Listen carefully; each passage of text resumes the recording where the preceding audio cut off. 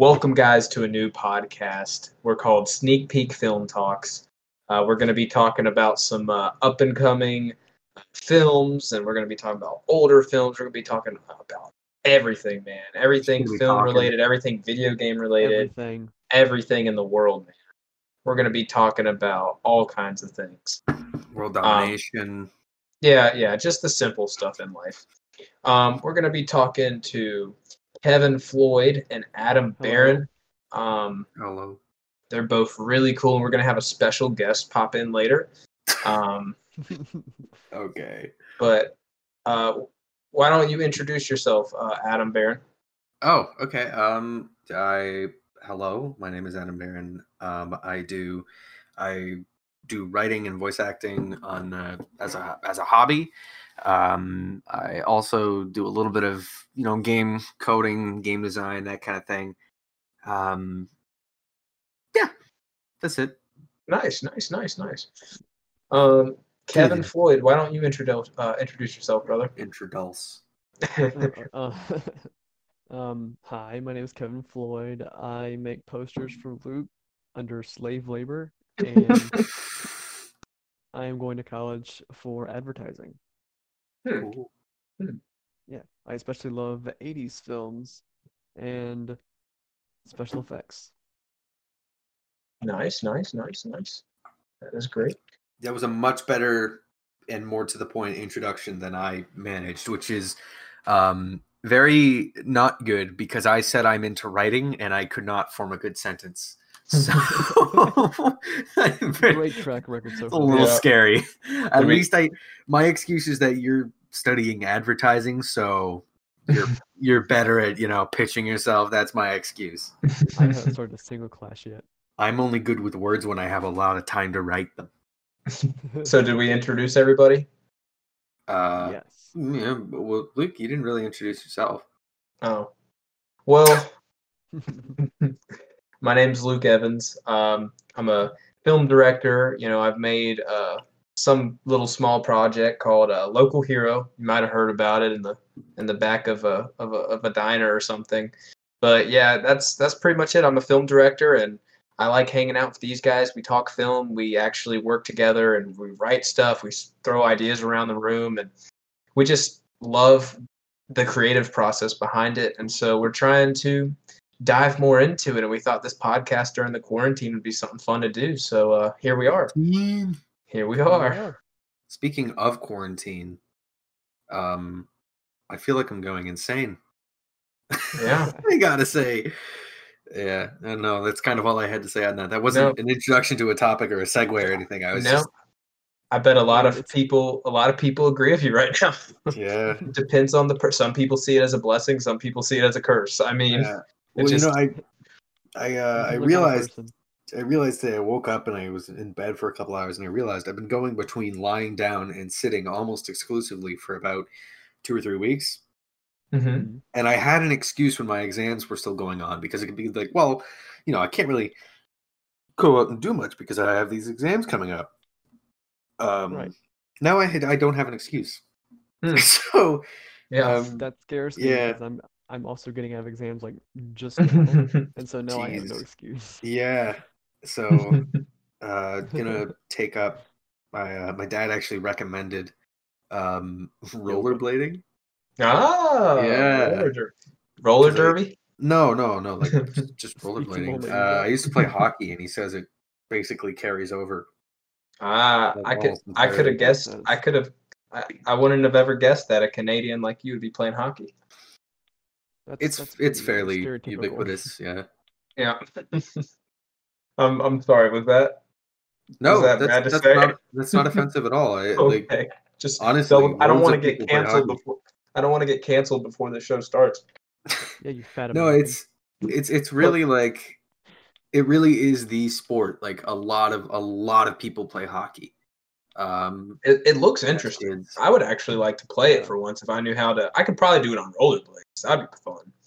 But I don't know how to ice skate. It's the same. Apparently, except stopping. It doesn't have, like, skates don't have a brake, so you kind of have to shift your weight and turn on the edge of the blade and it stops. It's really good. It's Okay. really Nice. fun, Okay. fast paced. Yeah. Fun fast pace. So, quick question, boys. So, what was a film or television show or just something artistic that really sparked your interest in film and all that jazz? Why don't you go first, Adam? Well, I don't know. For me, what started with writing actually wasn't a movie. It Okay. was the original Paper Mario on the Nintendo 64. Oh, And what I loved about that classic. game was the character writing. Mm-hmm. There was just so much humor, and you got a sense of who these people were inhabiting this world. And so when I got into writing, the first thing that I really started polishing was my character writing and my dialogue. And it took a long time until I started thinking more about like working on themes and proper world building and storytelling and, you know, pacing, the other important stuff. But I had my dialogue down pretty early on, which is tough. Dialogue's That's tough. awesome. So Yeah, man. Yeah. That's a good story. That's a fun game too. I would actually like to go back and finally beat it. That's a good one. So Kevin, what's your story? What about you? Well, I personally grew up collecting old VHS tapes like Star Wars and Back to the Future, and I think that's where I got my like sort of interest towards it because you could tell because the special effects back then you could tell they were clunky, but they had like a sense of like purity to them, you know? Oh yeah. I mean, they still Like, hold up to this day yeah. Like in it's their either a own sense way. of it's either gonna be slightly campy or it's gonna look really good. And it like now CGI, it's like you have that sense of you can mess it up and then take everyone out of the movie. But back then it's just like, okay. You could tell what's going on. You could tell they had their heart into it. Yeah, yeah. It was a Yeah. different. I mean, it was the starting point for a lot of things to come today. I mean, it's pretty crazy. Yeah, I do think it's somewhat of a like I think you're right that they can really basically fix almost anything in post now. But the problem is when directors rely on that and they Too approach much. Yeah. they approach making their film with they'll just do this in post without thinking about how they'll do it in post. Justice League. Well, and Sorry. even movies that end up having really good CGI, like Chappie. Chappie had really good CGI, but the problem was the director basically just said, "Well, we'll just put this guy in like a green screen suit, and it'll be fine." Paint him out every scene. Oh gosh. Yeah, but didn't think about stories for those. Didn't think about like when actors had to walk behind him, right? So when you have to walk behind a guy that's being green screened out, when you green screen out the guy, you green screen out the actor behind them too. And it's easy enough when you have like pictures of the set that you can compare it to. You can just superimpose the set behind the CG character. But when you have a person that's moving and the lights bouncing off of them in weird ways. So the studios, multiple studios that had to do the CG for that film, it was a nightmare for them. And it all came down to the fact that the director just had the mentality of like, oh, well, they'll just do it in CG, right? Like without thinking about how they would. Yeah, agreed. So, like take that versus like let's say something like Jaws. Like let's just say another kind of creature, that's a robot and that's a shark. Yeah. They actually had to build the shark. Yeah. Deal with the problems. Yeah. They had to film it and Spielberg had to film it a certain way rather than what he thought it was going to be in his head because at least I'm thinking this. He probably had some different ideas, but he's like, oh, how are we going to get around the shark? And it actually came out with a better product. For sure. The more the suspense you get from not seeing the shark every shot. And that's what the other Jaws after like Jaws 3 and everything, that's what that suffered from. It showed the shark way too much. And that's kind of like the difference of the era that we live in from now and the past. And like kind of like Kevin was talking about. Yeah, I think CG is an amazing marvel. I don't agree with the concept of it's better when you do it practical. So there's certain things that you just shouldn't do practical. Because it's impractical to do it practical. But but if you're springing for realism, you should have to go practical. I don't even necessarily agree with that. I think it depends on the story. and it depends on the effect that you're trying to achieve, right? Because some things you can do them practically, but the thing about practical is it looks really good on camera because of you don't have to worry about if you want moisture to fall off of like your monster's head, you just put water on it because it's real, right? You don't have to worry about how the lighting looks. It's not going to look goofy. Reflections can be real because it's all real. But you watch older films, like older monster movies like Alien or The Thing, they do look really great. But one of the problems that comes with practical is because you're doing all these props and these effects, it tends to move a little clunky. You can't get that fluid movement that you can with CG because it's the art of animation, right? Like, agree. I think that brings up a good point, right, when you're talking about, like, I think a mixture of, have you seen, there's some movies that mix them together and it ends up really good. I mean, the recent thing I've seen is like Mandalorian. Yeah. Where they mix Star a Wars lot of does it a lot. Yeah, Even the original Star Wars did that, where he's like made them Agreed, like, models and stuff, and then they screen them in. I think they it's had the lighting set and stuff like that. Yeah. Oh yeah, I think That's a the way to mixture go. of that is really. I think that's spot on. Like I think that's the best I've seen is when it's a mixture. It's two different types of doing special effects, and when they cling together like that and hold strong together, it really makes a good final product. Yeah, I don't subscribe to the complete like oversimplification of either way. Oh, practical's better or CG's better. I think thinking back to why we said Jaws works, right? Jaws works because they had to think about the shark, and I think what happened was back in the 70s, 80s, and early 90s when most, if not everything, was done practically. Everything because you kind of had to for the most part. When the effect is something that's in front of the camera, the director has to think about it. They're forced to think about it, right? Yeah. So it's, unless the effect stinks, it's harder to screw up. But when, you live in the modern era where everything is done with CG, if the director doesn't have to necessarily think about it all the time because they know that something's going to be made, right? Yeah. But it only works when the director thinks about how it could work. Right. Agreed.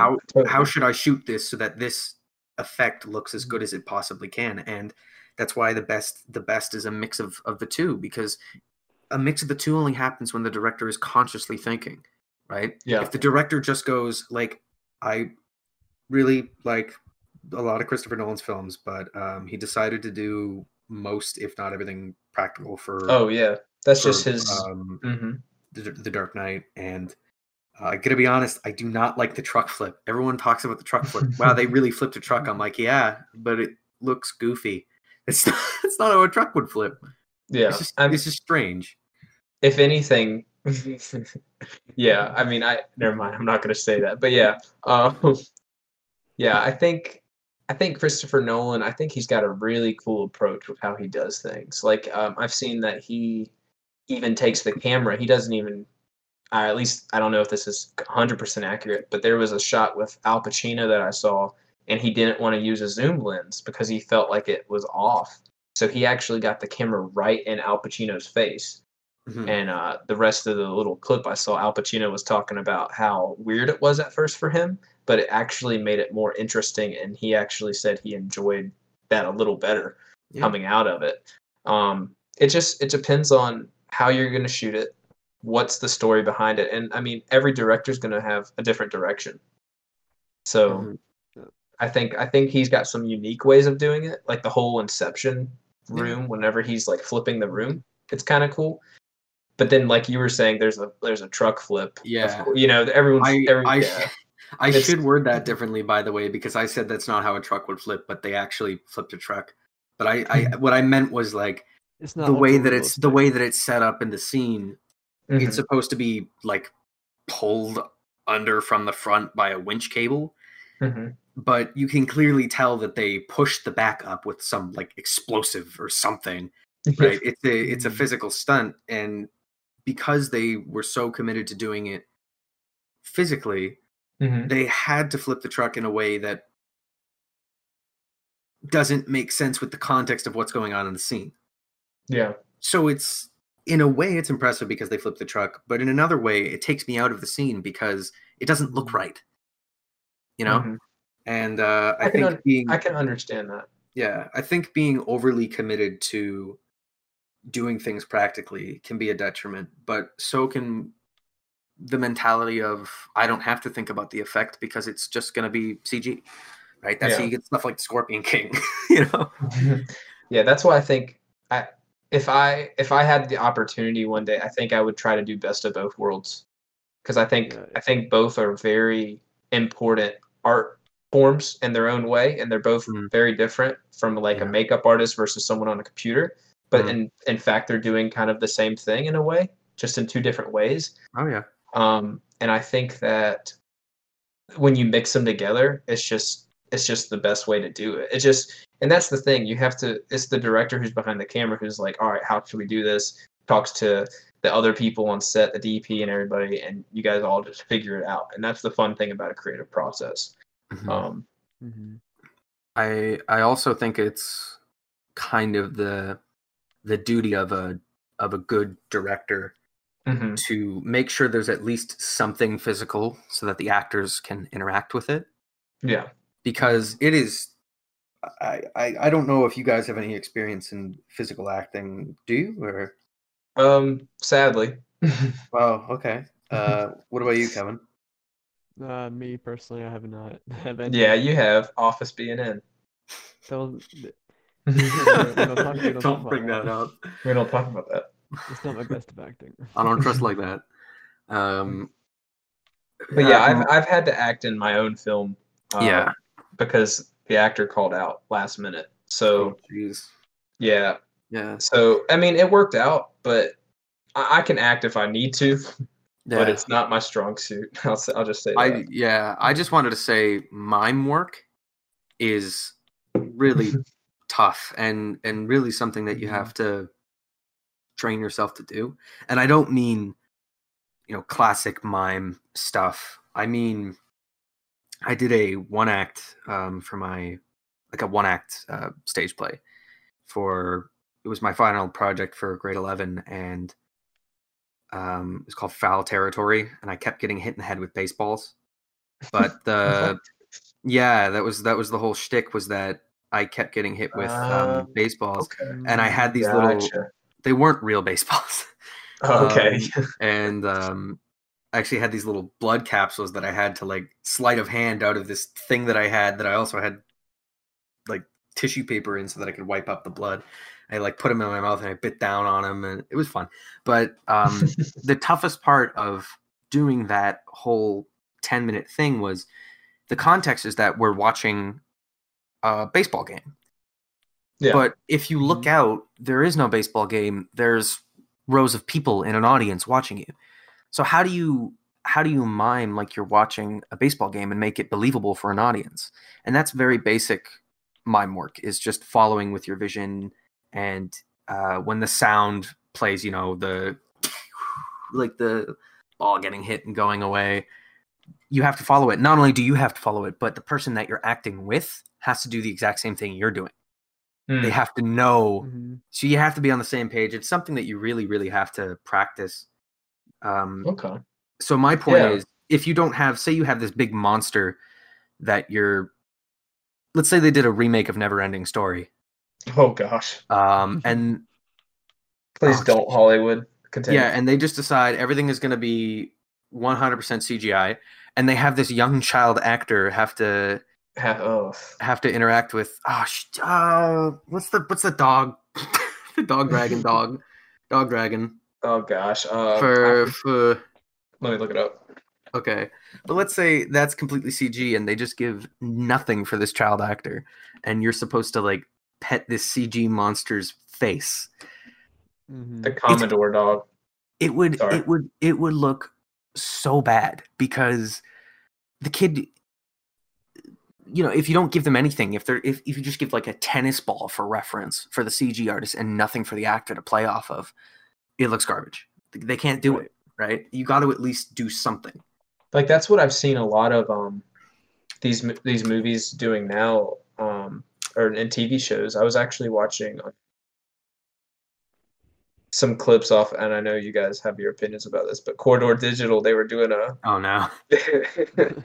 uh, visual effects React, I think, video, and they were talking about there's Right. this show called, I think, Dark Morals or something. It's like an HBO show. Oh, Hmm. I've seen. I know what you're talking about. They Yeah, use like actual hand coordinated puppets in order to represent yeah, animals. They're That's yeah. cool. CGI later.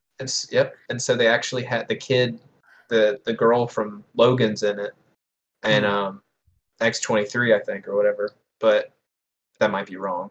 But the girl from Logan, she's in it, and she actually gets to interact with her little animal because everyone has like an animal that's their kind of like soul attachment kind of thing. I don't know everything about it, but she Got it. actually gets to work with that little puppet and have a reaction with it. Yeah. So it's not up to the imagination, like where are my eyes looking, what's it doing? And I mean, that's what we see kind of in the early 2000s with some of our movies. Like they would have a CGI character and they would have to guess where that character is.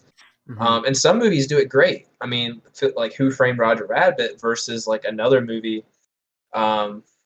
Spit one out at me, guys. Uh. One that didn't do it, or one that did do it. Buh. That didn't do it. The I just Woody have- Woodpecker film. I mean, yeah, like we're talking about. Basically, what I'm getting at is like, Yogi Bear. oh, Just trying to think of like yeah. Scooby Doo. Oh, don't even. I Early love 2000s Scooby Doo. Fun movie to watch, but As a kid, I didn't see. Yeah, I get what you're saying. how about Spy Kids 3? How about that Okay, one? Spy. I love those Yeah. guys. I'm just gonna say, like, I had to get him off Scooby Doo because I cannot trash talk Scooby Doo. I like at all. Like I would feel horrible if I did. But Spy Kids is kind of another one, but I understand that, so we'll talk Spy Kids. But yeah, Spy Kids. I mean, they pretty much that's like an example of them using full like CGI. I mean, they didn't have Too like much. remember that scene where those bouncy little things whenever he went into the game, like Spy Kids 3D, he went into Yeah. the game and there's like these tadpoles or something like that Yeah. bouncing up and Oh down. He's my like looking all over the place. Would you rather have a kid just looking around all over the place, having the visual effects artist having to like go in and make stuff up kind of get where he's looking a little bit, or would you rather have a kid looking at a puppet or a little animal that they can get reference of and have like a better acting experience with and Yeah. also a better result? And so that's kind of where I was getting at. I was just kind of Mhm. Yeah. referencing the two. Yeah, and it goes beyond child actors because we've been referencing child actors, and it definitely Yeah. does help because I But mean even I don't want to Spy dog on Kids child 3 actors. Sorry. The Spy Kids 3, it's still the same with the adults because you have the final Yeah. battle scene with the Yeah. adults. They're all looking up, but they're all looking up in the same direction. Oh yeah, Yeah. But you can tell it's that's all true. green screen in. Yeah. Yeah. So there are certain things where you get better at that mime acting and that And it also staging comes- and yeah. that, but it's still. I think any director would agree that if you give your actors something to play off of, they will always give a more natural performance Totally agree. Yeah, as opposed just to depends. nothing, right? it depends on the direction.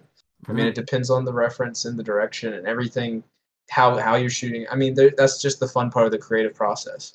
How are you guys all going to work together to do this? Mhm. What's the best result we can get?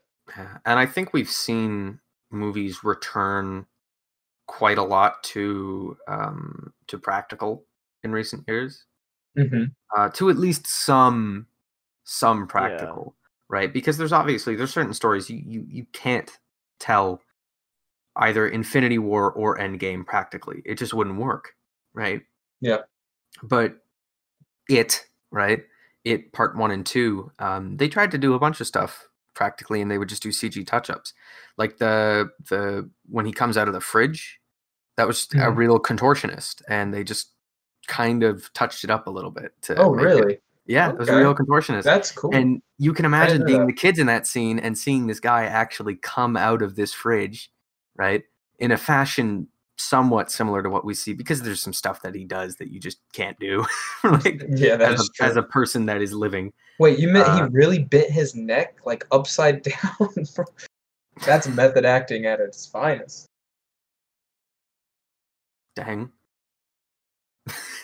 Sorry. What? I'm just looking at this image that has been put into Yeah, that is the Sonic CGI Oh reference. gosh, I don't know how to describe this to the podcast listeners. It's the Sonic movie with this almost crash test dummy looking thing. It looks a bit like a mix between a crash test dummy and some kind of like Unpainted action figure. At least it's something to reference and BDSM look at. rubber suit. Yeah. It looks bad. It looks bad. It This looks like a something little. I should not be seeing. It looks like a toy that was made in the factory and it didn't get painted all the way, so it's just Yeah. all blue and it's got 2 tennis shoes on and it's just sitting and it's like a little toy that's blown up to like a little person. But you know what? It would be good I have a second for one. it would be good for the actors because it would give them an idea of where they should look, like where his eye level is, right? Oh yeah. Yeah. Oh my gosh, that one's hurt. This one, the one we're looking at now that Kevin just sent. It's got fur before on it. It's before they changed the design to the Well, good one. To be fair, yeah, but to be fair, I mean, it's you just used as a reference. They're gonna have to go back in and do whatever anyway. Yeah. But I mean, this one's got fur and everything. It looks like a Five Nights at Freddy or whatever. A little scary. Yeah, a little scary little thing. Yeah, good thing there weren't a lot of kids in this movie because this would have probably scared some kids. That's a bad Yeah. reference for some kids. Speaking of the Sonic movie, the Sonic movie got me thinking about video game adaptations to film. That's a good, yeah. Because historically, we all know they stink. Mhm. And So I hear. recently with Sonic and Detective Pikachu, and I didn't see Detective Pikachu, but everyone said it was good, so I'm just gonna assume it's good. But I did see Sonic, and was it good? I think I'd it say was it's pretty. really good. I think it was pretty good, but I feel like this is the first real kind of video Really? game There's- adaptation, in my opinion. I mean, I wasn't a Tech- big Pokemon person, so Yeah, Detective Pikachu was more. Detective Pikachu had more to go on because it had the anime as well. Yeah. yeah. They used Pokemon the first movie as it's actual that same timeline, so it's like they already have something to go off of. Well, Sonic just has Mhm. the Well, and cutscenes. and this is what I wanted to talk about was I think Sonic went about it the correct way. Every time Yeah. they try to make a video game movie, they try to turn the story of the video game into the movie. You see that with Mortal Kombat, Street Assassin's Fighter. Creed. They tried to turn Super Mario into Oh, a gosh. movie, which was ridiculous. Assassin's Creed, yeah. All of Assassin's the Creed, I fell asleep to that in the first Yeah. 10 minutes, and I never fall asleep to a movie. all of the Resident Evil films. Well, Yeah. the first couple, and then they just went off the deep end.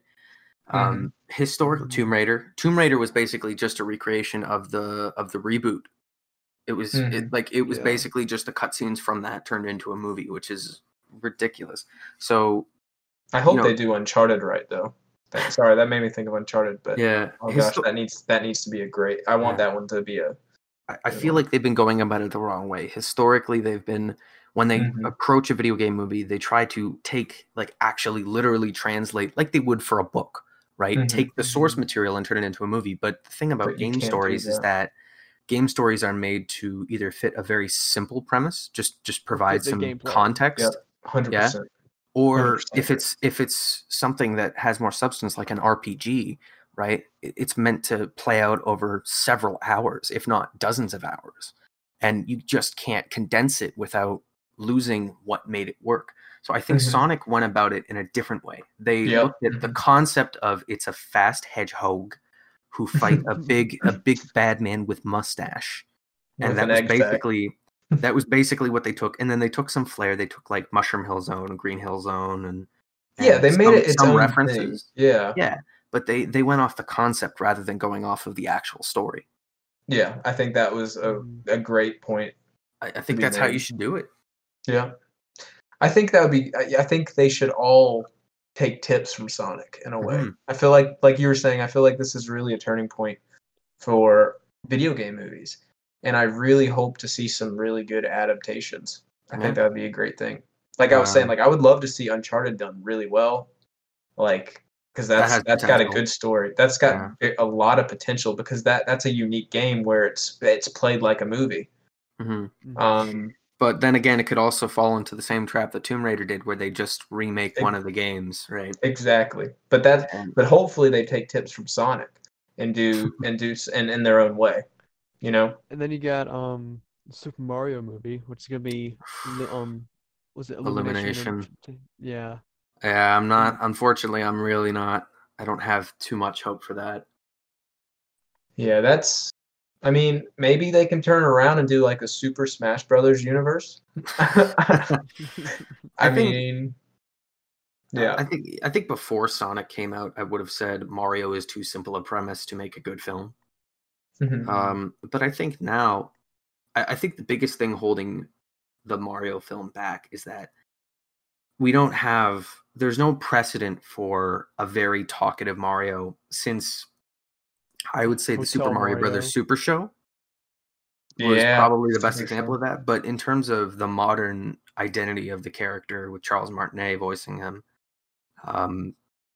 we really don't have a significant amount of there's no game where he talks a lot, whereas Sonic has always been a very talkative character, right? Mhm. In all of his adaptations, as early as Sonic CD, they were putting voice lines directly in the game, and that was 1992. Yeah. So Oh wow. yeah, that Sonic CD was being made at the same time as Sonic the Hedgehog 2. Okay. That's why we had two Metal Sonics. Huh? They're both made at the same time. Yeah. Oh no, Sonic 3 was. Oh right, yeah, because Sonic 2 had it wasn't Metal Sonic, but it was like Robo what was it called? Like... Let me look up. I think it was like Mecha Sonic or Robo Sonic. All version. You guys keep talking. I'm just gonna Google. I've only played one Sonic game, and it was on the PS3. I loved it. You just ride the rails and stuff. Silver Sonic. Okay. Yeah. But I never played the older ones, so I wouldn't know. They're a lot of fun. You should try them out. Yeah. I played the older Marios, but yeah, I'll have to check it out. Yeah, you know what you should check out if you're not sure about like which one to get. I would say Sonic Mania. Okay, I've heard that one before. It's like a greatest hits, and it's a modern game, and it's probably the best Sonic game out there. I would say. Yeah. It's that's sort of a hot take.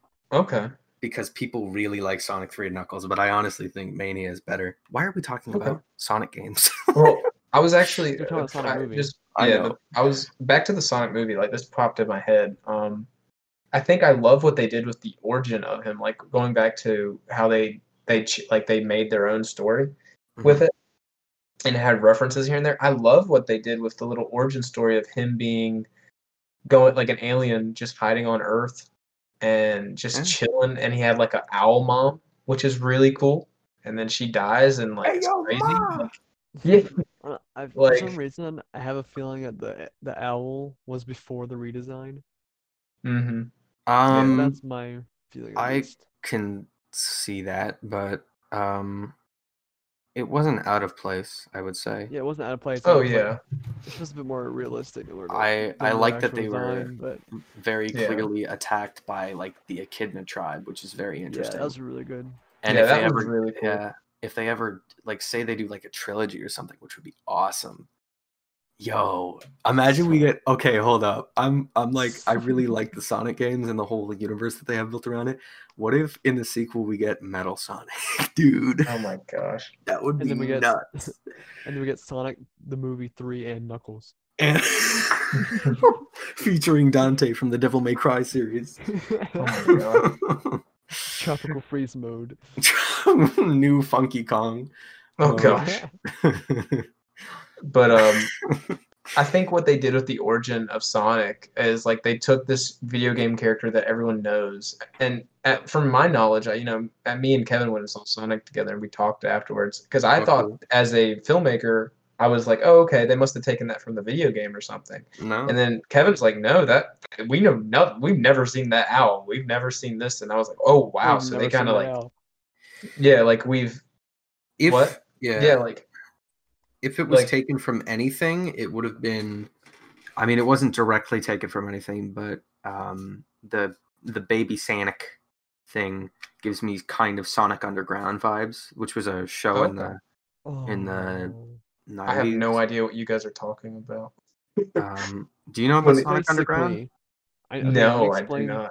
Do Oh I need to gosh. explore the? Do I need to explain the lore of Sonic I Underground? don't I don't think we should. I don't think we should dive into that. We, well, or should we get like a story writer's perspective on the Sonic Yeah, Underground lore? sure, man.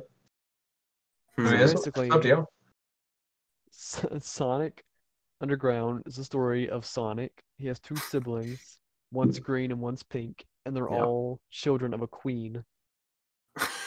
The queen, I can't remember if she disappears or gets killed, I think she and then gets Robotnik kidnapped. takes over. Oh yeah, she might gets kidnapped, and then basically they use musical instruments to fight a rebellion against Dr. Robotnik. Yeah, it's like a weird punk rock band that they're in that they use to fight in the resistance. And then while that show was going on, there was a much better Sonic show going on. You know, Blue Streak speeds by. Okay. Yeah. Well, that's that's not what it pretty was well. called. That's just the first line in the intro. Yeah.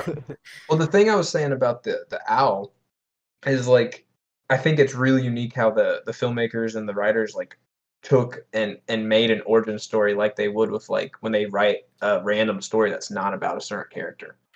So they Yeah. took it and made a good story with a popular video game character, and it worked. Yeah. So that's kind of where I was getting with that. I thought that was really cool. All I can think of now is that one episode of Sonic Underground has a foot fetish in it, and I cannot get it out of my head. Excuse me? I I don't never wanna actually know. saw much of that show. I did see quite a bit of like just the Sonic the Hedgehog TV show with like Sally Acorn and Antoine, that kind of Of thing. course, yes. Yeah. That's the quintessential one. And then if you're, you know, on some hard drugs, Adventures of Sonic the Hedgehog is the way to go. Oh gosh, don't do drugs. I'm not endorsing it, but say you happen to find Canada, yourself on guys. something. No, it's a complete fever dream, that show. It's insane. Actually, that would probably be the show you wouldn't want to watch on drugs Oh, because gosh. you would start freaking out because there's just a bunch of weird stuff. Oh gosh, speaking I of, don't know, oh I my feel like gosh, Sonic Underground would have that one beat in terms of weirdness. Really? I feel like we're going down a Sonic loophole. Yeah, we're getting so anyways, art film versus blockbuster is what I have written on my piece of paper. Okay. Not as entertainment as Foot Fetish and Sonic Underground, but I'll take Okay, it. all right. Anyways, I got in a discussion with some guys a few months back. They were talking about how much they liked The Lighthouse, and I still haven't seen The Lighthouse. But I still haven't. I've heard of really great things, though. So I'm I- kind of in your boat too. yeah, Have you seen it, Kevin? I have not either. Okay, so we're all in the blue. We're all just complete frauds. I've Yeah. seen it. Aaron, special- tight beat. Special Guest, guest, everyone. Aaron Weatherford.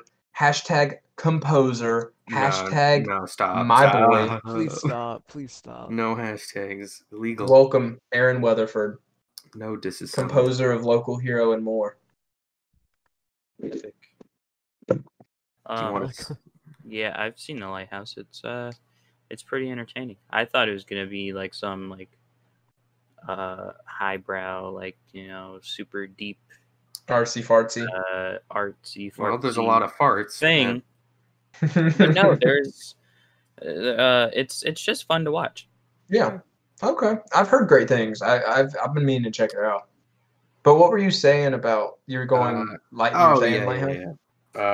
They were talking about The Lighthouse, and then they got in a general discussion about like indie film and stuff like that. And I just kind of said, as a general rule of thumb, I usually prefer like pop culture blockbuster film to a kind of art house film. Shoot, Like, I agree. what? Because I'm super serious about film writing, and I'm like, honestly, I find it's more fun to watch, you know. But it's not that you can't tell a story while also being, you know, fun and dealing with pop culture. And to me, it interests me personally more. I would much rather write, you know, an MCU film than some random you know, I agree. indie drama. I don't know.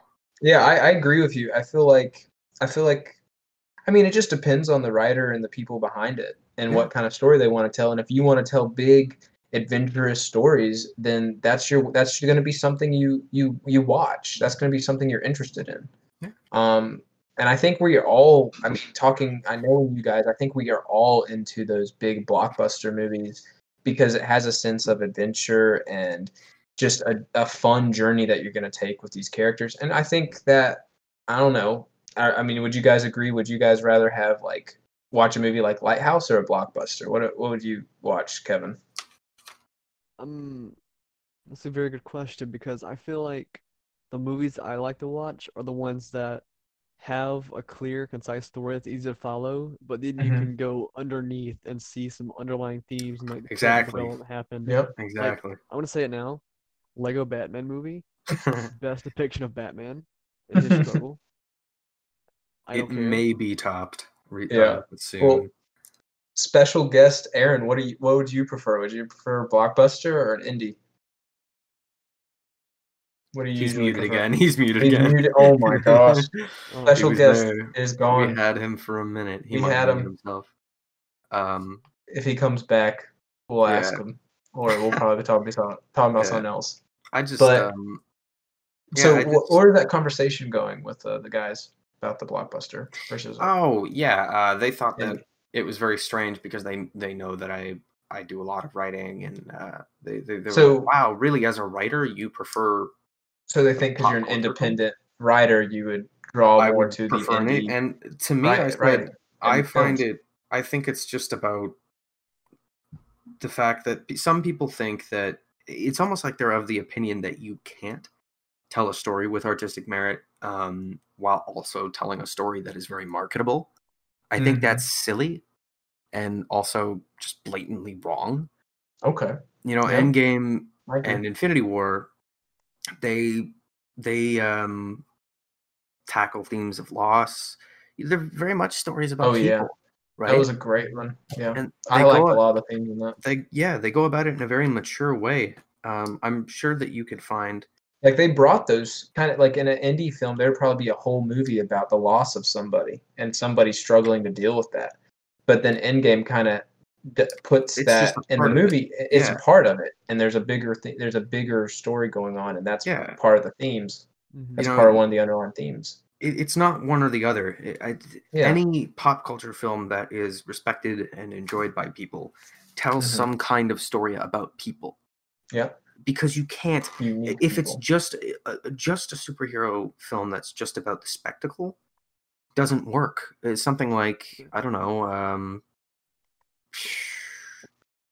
Thor: The Dark World, or just think about any Marvel film or other movie that people don't like, and generally, it's not that they don't like it because the action's bad, though sometimes it is because of that. Most of the time, they don't like it because they don't like the underlying story. A superhero movie isn't about the struggle between the good guys and the bad guys. It's about the struggles that they have as people, and sometimes that does come down to the struggle between the protagonist and the antagonist. But Mhm.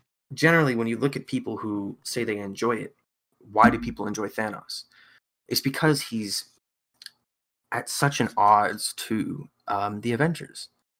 Yeah. People have talked about this ad nausea. They talk about the fact that the whole point, the whole reason the Avengers lost was because they weren't willing to sacrifice the lives of the people that they loved in order to achieve what they perceived as the greater good. And the whole reason Thanos was able to do what he did was because he was willing to make that sacrifice. He thought that his purpose, his mission was so noble and needed to happen to the point where he was willing to kill arguably the only person in the entire universe that he loved and considered family to do it.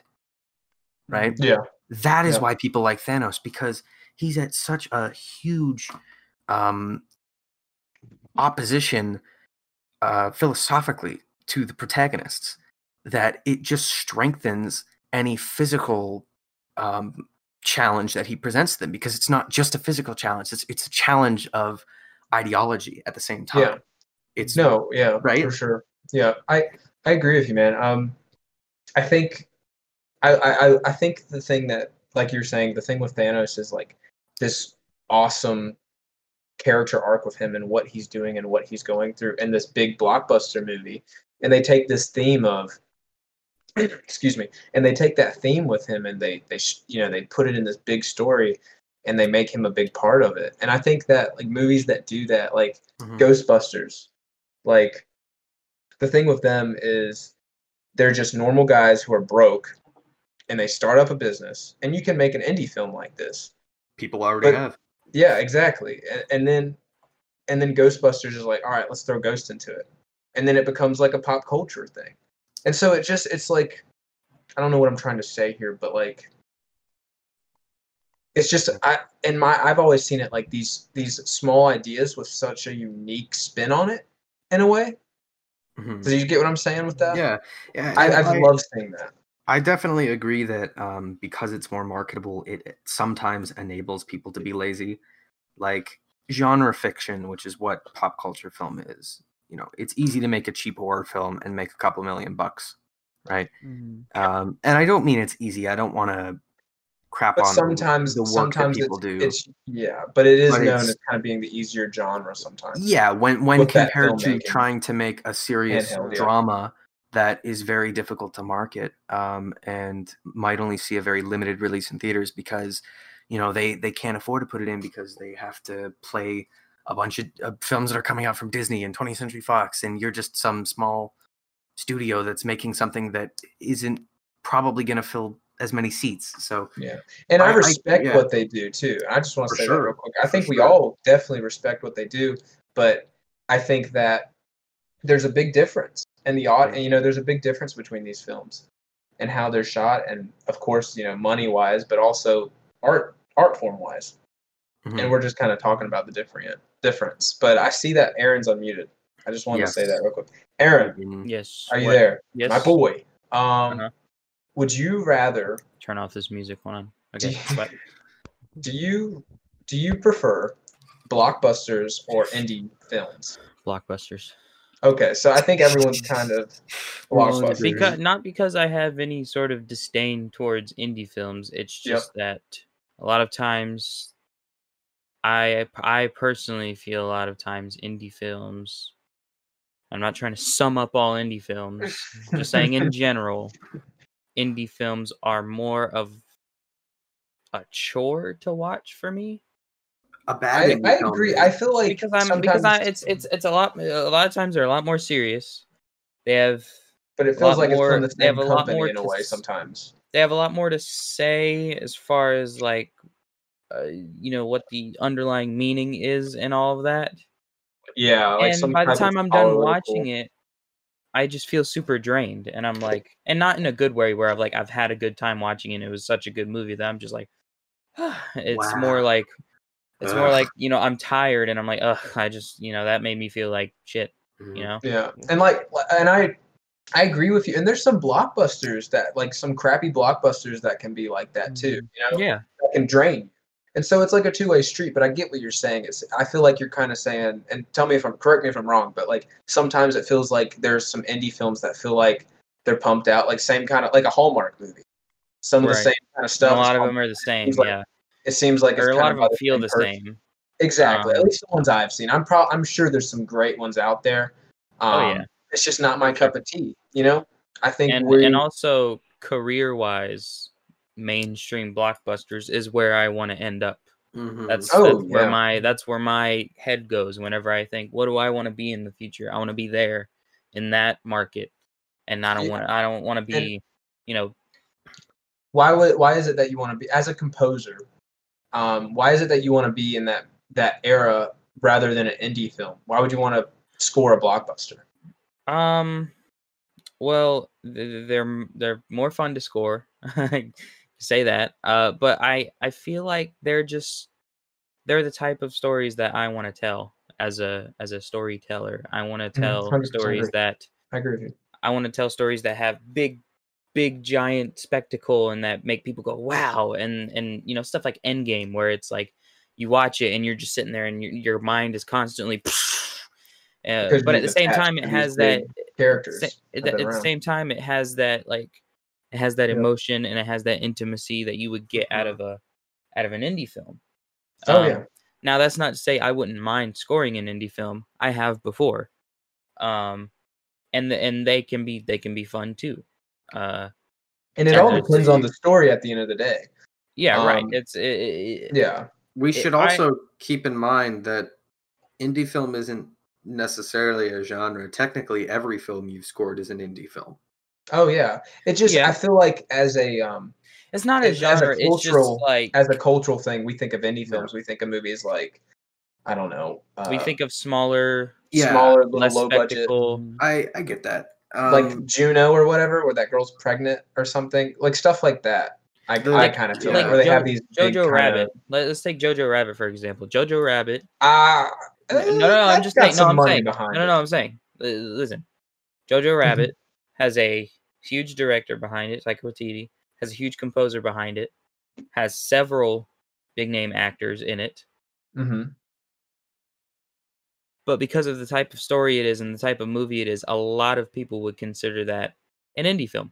Not Because necessarily of what because as a not culture necessarily- thinking yeah, about indie film. not Okay. necessarily because of the money. not considering the budget and the people that are behind it, So but yeah, just considering the type of movie it is and the type of story it is, they would consider it an indie film, even though technically it's not. so this is how I would like this is what I'm thinking. Like so, I think the way we're kind of we're describing it is how culture kind of sees it, or at least we take it as that, you know. And I'm from other people I've talked to about this, they see it as this too. But like as a cultural perspective, we kind of think of indie movies as, you know, these small little these movies with these different kind of stories that aren't usually on the big screen. Yeah. But then as a filmmaker or a composer or a writer, like we kind of see it indie films like these small little, we really see it as these small, really little movies that are made on a budget with like these different kind of stories. And you know, you get what I'm saying with the difference there? Yeah. And both are incorrect. Yeah. Because the Terminator was an indie film. Oh yeah. See, I'm James just kind of Cameron saying funded it independently. I think the Yeah. issue is how culture sees it is what I was trying to Well, get to. My bad. to me the problem is I've taken a couple of university writing classes, not Pulling film out the writing, but just degree. general writing, and there's a huge debate in like novel writing whether or not genre fiction should be considered literature. It's very similar actually to the debate of whether or not something like a pop culture blockbuster film should be considered cinema. It's very similar to that whole thing that happened last year. I think the issue is the way that people define genre for film isn't very good, Mhm. because in novel writing, there's there's like classical literature, Okay. and I'll explain how they define that in a second. And then there's genre fiction.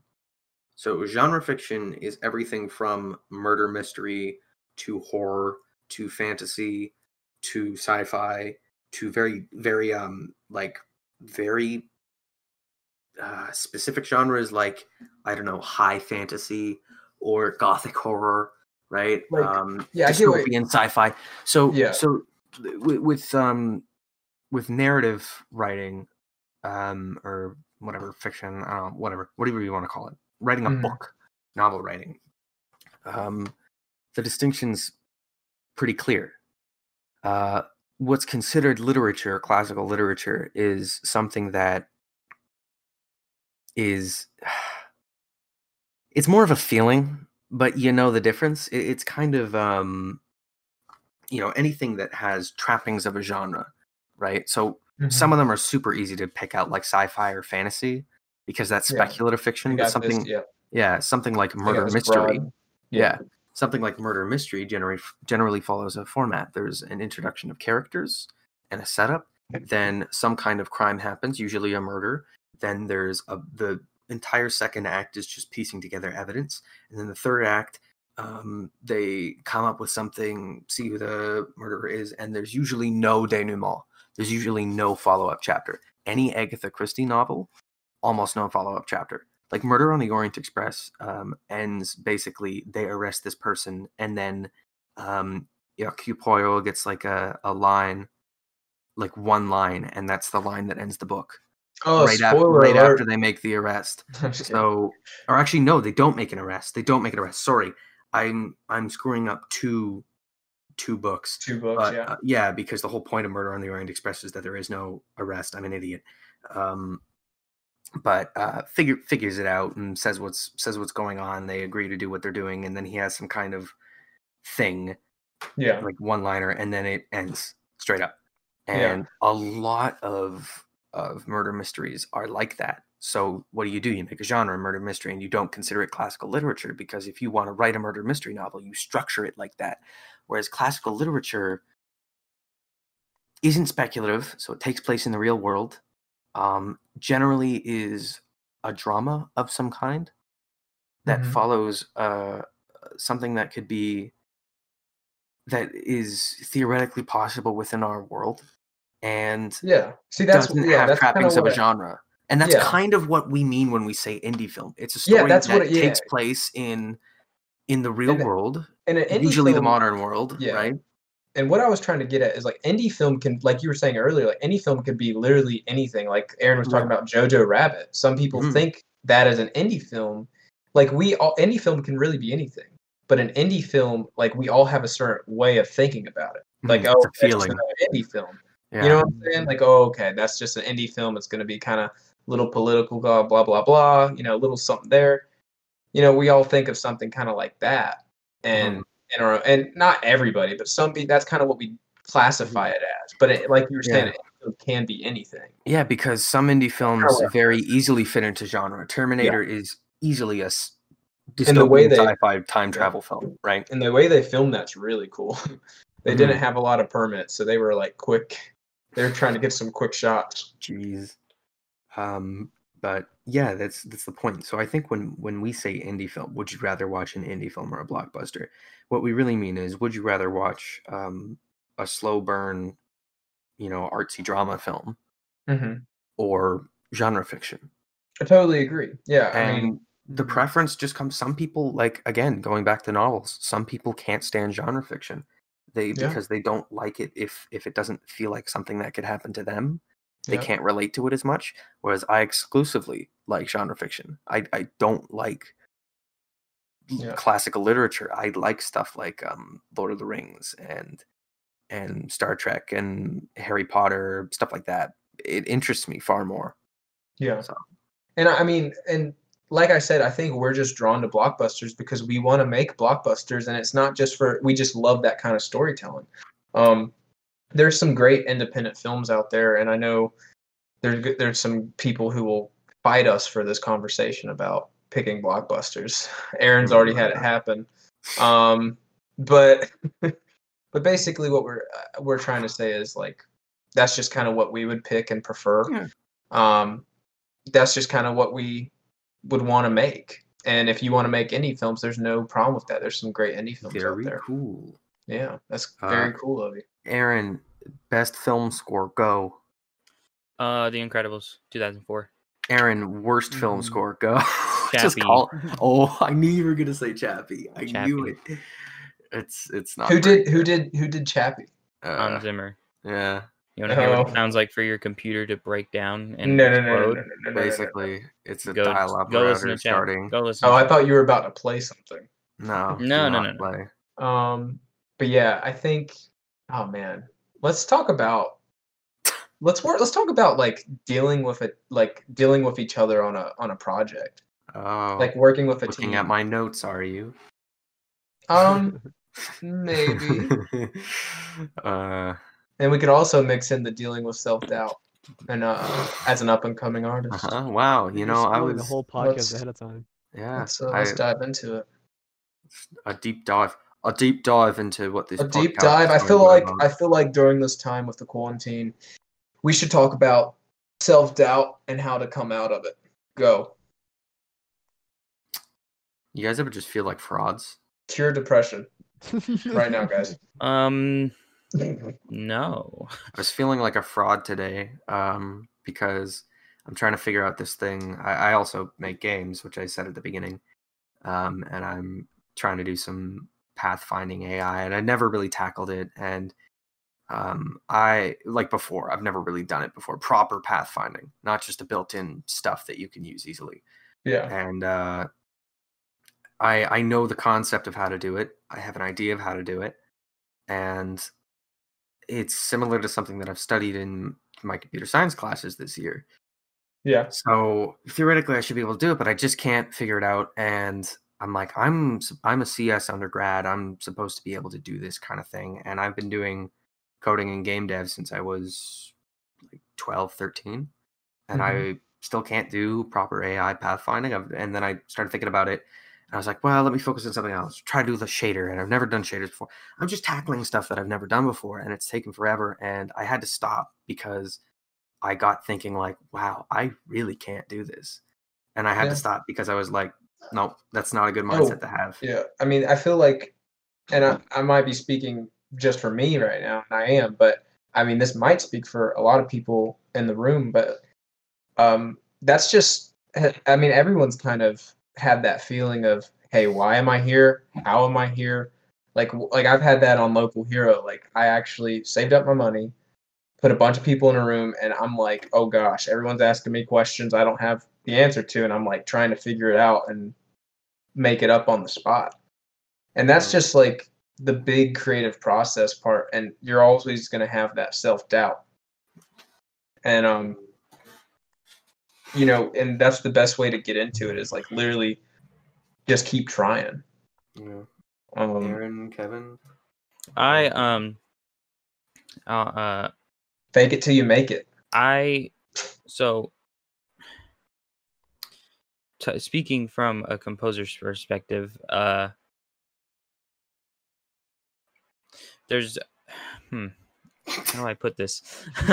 I feel like I know what you're gonna say because I've definitely had this conversation with you before. So when I first realized that this is what I wanted to do, I was probably,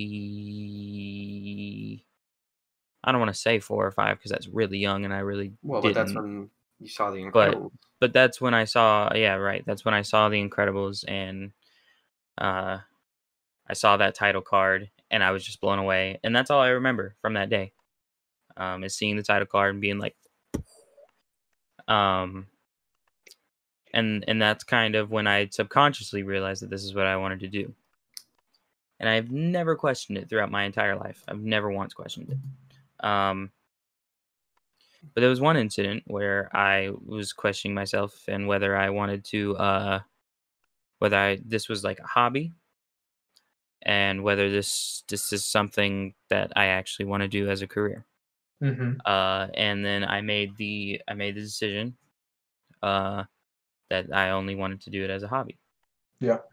And about 30 minutes after I made that decision, I got a text from my friend, and he was like, "Hey, I got us tickets to go see Endgame on opening night. And we're going." Nice. And I was like, "Okay, great, cool." And no thought of it, so went and seen Endgame, and number 1, greatest theater experience of my life. 2, that movie kind of like slapped me in the face a little bit and showed me why I want to do this. Yeah. Why I want to film compose. And it was something about sitting in that theater and witnessing this incredible movie and having the same, being in this dark room with a group of people and all having the same sort of sharing the same experience and the same emotions, and us all being hyped up and all of that. And then there was this one lady in the row in front of me. And after the assemble part, she's going along with the movie. She started going dun, dun, dun, dun, dun. And that was what did it. I was like, awesome. Yep. I was like, this is definitely why I want to do this, for this right here. Also, Endgame score is just Endgame score is great as well. Other point, Endgame score is great. So that's kind of how that ended up happening, and so inspiration got you really good. Yeah, and so now I've kind of, there are other ways that I kind of deal with self-doubt. I don't really have it much. It's more when I get burnt out, I learn how to deal with it. Yeah. So right now, I write prominently orchestral stuff because I write film scores. But right now, I'm actually slowly starting to build this album that I'm working on, and you can ask Adam. For the past like couple days, 2 or 3 days, I've been churning out some pretty weird stuff. It's been some pretty cool stuff too. He made me an and- alarm clock thing. And a couple of them were memes, but but the other few bits and pieces that I've shown have been concepts for this album that I want to do, and it's totally different from my film score stuff, and it's based around just like letting go and just like going crazy and like just doing whatever you want. Go Branching out. Go crazy. Branching out in a way. Yeah, it's me sort of branching out and letting go of things that I don't need to worry about and just kind of just living life. You know what I'm saying? Yeah. For sure. It's a lot of feel good music. It's a lot of music that'll make you feel better. A lot of music that can get you sort of up and moving, all that type of stuff. Yeah.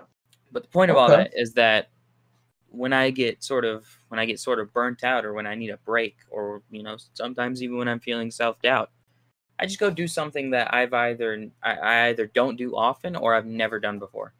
And a lot of the stuff that's going to be on this album is going to be music fused with other genres of music that I've never touched before. And it's really exciting and really, really refreshing. And it's stuff that I can, apply to my film scoring stuff whenever I start getting back to that more prominently. Yeah. So I would say if you ever like have self-doubt, or if you ever get burnt out on what you're doing, go do something you've never done before. Go like refresh yourself. Go try, whether it's within your realm, like, both of these things that I do now are in music writing. Let's say you just do writing, or you do directing, or whatever. It can be within that realm, or it can be completely outside of that realm. Just go do something you've never done before. And I'm telling you right now, it will totally just refresh you, and you'll have like a whole new perspective on it. You have a whole new perspective, and it'll be like a breath of fresh air. That's great. That's a great advice right there. Good advice. Kevin, what do you think? Weigh in on the subject. I don't feel comfortable anymore. Yeah, that did feel very weird. Weigh in on the subject, man. What do you think? Yeah, how do you deal with feeling like a fraud and self-doubt, if you've ever had those feelings? Well, mostly what I do is make it's either making a design or making a video. It all comes down to like midway through the process, I'm looking at it, I'm like, this is not what I want it to be. I feel you, brother. And so then it becomes a part of, all right, so I can either give this up and not do it, or go back and do it with a new fresh look and just try and figure out what's got me down, what's got me discouraged about it, what should I fix to make this be up to what I want it to be. And of course, sometimes I feel like, oh, I'm not the best. It's like, this isn't, what it should be. Yeah. Yeah. Mm-hmm. I totally agree with you there. I mean, we've both been filmmakers, and we both are filmmakers. And I totally like Kevin's answer is my answer right there. Like I've been there. Like it sucks. It really sucks. And then it's also good. And this is my experience of Kevin coming, and we've worked on some stuff together in high school, and kind of Kevin encouraging me, and hopefully I encourage Kevin in some way. But having a team there and having somebody with the creative process also helps. I think the thing that enables that kind of mindset is, it's really easy to fall into it because you look around at what other people have done, right? You go on message boards, either people talking about, for me, with the video game thing, if I go on, forums, subreddits of people talking about their indie game design, nobody posts unless they're looking for help. Like, how do I solve this issue? nobody posts their super, super crazy early stuff that they don't want to post, right? Mm-hmm. They Mhm. post the stuff that they're proud of. Yeah. You know, when you put out a game demo, for the most part, people who do that, it's something that's very polished. When you put out a film, hopefully it's something that's polished. So you look around at your peers, you're only seeing their finished products. You're not seeing the 20 million mistakes that they made in the process of getting there. Yeah, You're you just seeing haven't. the You're finished not stuff. seeing them locked in a room Yeah. dealing with all their flaws and all Yeah. the flaws in the film or a game. It's also really easy to compare yourself to someone that you're just not on the level of. Yeah. Either by physical limitations, like for me being a solo game dev, right, or Mhm. being a hobbyist filmmaker in some ways. Mhm. It's why should I compare myself to a AAA game or to a blockbuster film? That's Yeah. because that's the stuff I would want to make. But You don't have the. Mhm. even if I was the best filmmaker or the best game developer on the planet, I could not make something that requires a team of 100 people on my own. You just Yeah. can't. You can just Right? make the best product you can make. So it's really easy to compare yourself to stuff that you shouldn't compare yourself to, and it's okay to admit that, one, you're limited by the resources you have, but two, you're limited by the experience you have. Yeah. I And can't, so, yeah. there's And stuff that I sometimes that can't do will 'cause I help just you don't in know your how. advantage. That will give you an advantage sometimes, It honestly depending on what you. Yeah. it gives you an advantage all the time, because if Yeah. you can look at yourself and without feeling bad, without being disappointed, look at yourself objectively and go, what am I capable of? Then you won't get stuck as much. Yeah. You won't get stuck as much because you're not going to try to take on this huge, ridiculously ambitious thing on your own when you have no idea how to do it, right? Yeah. You're going to take on something that maybe there's stuff that you don't understand, but you think about it and you go, I think I can do that, Mhm. right? It's And then okay it's to acknowledge your limitations. and then it's great to have your buddies behind you going, "That's awesome," and maybe let's talk about this scene a little bit. It's also that, I mean, having a team behind you, and it's not just, and they don't have to be working with you, but if they can, that's awesome. Yeah. But just having a little hype man behind you also will help you get out of self-doubt a little bit. And reality checks are important. Yeah, I think constructive criticism too. I think your team kind of has it's like a two-way street. Your team has an obligation to give you a reality check when you need it, and you have an obligation to respect what the people around you are saying. Don't think that you know better because you're the one with the idea. 100%. Right? And don't think that you shouldn't voice very real concerns with maybe the scope of something or the way that a certain thing is being addressed, because if you think you can do something better, don't be a jerk about it. But Yeah. if you think something's not being approached the right way and you have an idea of how you can do it better, you have an obligation to at least voice that concern. Be like, hey buddy, let's talk about this team. Not, hey, I would do it like this, because this and that. If you could just have a good conversation and it's actually building into a good conversation, hence the word constructive criticism, rather than destructive criticism. Gosh, couldn't even talk. I find the best way to go about it is to ask a question. Yeah. So I mean, because they might have a good reason. So if you go, hey, why are we doing this scene like this? Right. Mm-hmm. I'm just confused. Why are we doing this scene like this? Yeah. And then they can try to explain it. You go, oh, and then you could just explain where you're coming from. Okay, that makes sense. I was just thinking perhaps we could do this, right? Instead, or perhaps we could just tweak this one or two little things. Here's why I think it would be better, like that kind of thing. Or oftentimes, like, people assume things. I've assumed things, right? So when someone asks you, why are you doing it like this? I had someone ask me about that about the other show I'm working on with Aaron. Someone came in and they said, why are you doing it like this? And I went, I don't know. It's just the way I'm doing it. And because they asked that, we got in a deeper discussion about it. And eventually I changed the way I was approaching it because I realized I hadn't really thought about it. I was just, yeah, that's great. I just made a decision, right? So, yeah. You got to trust the team. 100% agree. Sorry, I was chewing ice. Let's talk about that.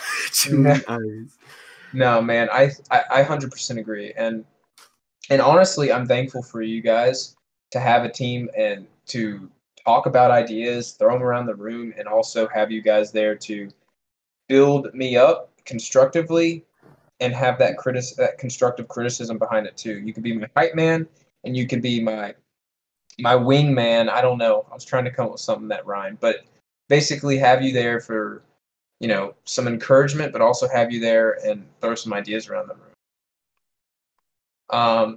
Sorry, I got distracted. Aaron's sitting beside me. Okay, cool. But yeah, I think that's a great way to put it. Having a team has really helped me because being by myself is all for me personally. Like I get in my head too much, and I know a lot of people do. But having a team there, kind of throwing some thoughts around always and just bouncing off each other, I think that's why I love the creative process so much, and that's why we wanted to do this podcast and just kind of talk about like just fun stuff and show you guys some cool conversations. And that's the best part of the creative process. The relationships you build, the things you build from it, visually, filmmaking wise, music composing wise, posters. I mean, you guys can work together through so much. But Kevin, did you have any answers for your own self-doubt? I know you were talking about the self-doubt part. Do you have any ways you get out of it? I think he said he would just make a video, right? Well, he was he was kind of talking how it gets in his head. Yeah. Yeah. And he was like, "Oh, yep." Yeah, the main way I try and fight against that is there's a feeling there that something here is wrong and I need to change this design because the design is not working and it's just not giving off the effect that I want it to. So what I'll do is I'll go back. Sometimes I'll completely scratch it. I've done that before. Oh, okay. Don't do that the day before the deadline. Yeah, for real. But most of the times it's like, okay, I feel a lot better about this. I can move forward. That's behind me, and this is looking better. And I shouldn't doubt myself as much because I was just going on the wrong path. Okay. Yeah. I've actually done that once or twice. That's a really good way of doing it. I like your approach to it. You kind of did it a lot better. I like that idea a lot. That's a really good one, man. I think it makes you get out of your head too, in a way, and having to redo it. Sorry, Adam, what were you saying? Yeah, taking more steps from game design and what you do in coding, because again, that's the other thing I do. There's a big thing every time you do something, you like to think that it's done, right? You did it, you finished it. Yeah. Truth be told, like a feature, truth be told, when you finish a feature, you really just prototyped it because there is so much garbage that you worked into making it work that you don't necessarily need. It's really the second and the third time around that you do it that you have something resembling a final thing. Yeah. You've streamlined it. You've cut the crap. You've made it run a little bit faster. Because the first time is you figuring it out. Once you figure it out, you know how it works, so you know how you can do it better. And I think that kind of principle extends to any kind of art. The first time you try to do something, it might work, but that doesn't mean you know how to do it. That just means you're developing a model in your mind of how you should approach something like that. And it's really the second and the third times that you start to, and every subsequent time, where you improve upon it, you build upon it. And that's why these one-man armies who write, direct, edit, and produce, act, right, or make a game from scratch all on their own and release it. It's not their first rodeo.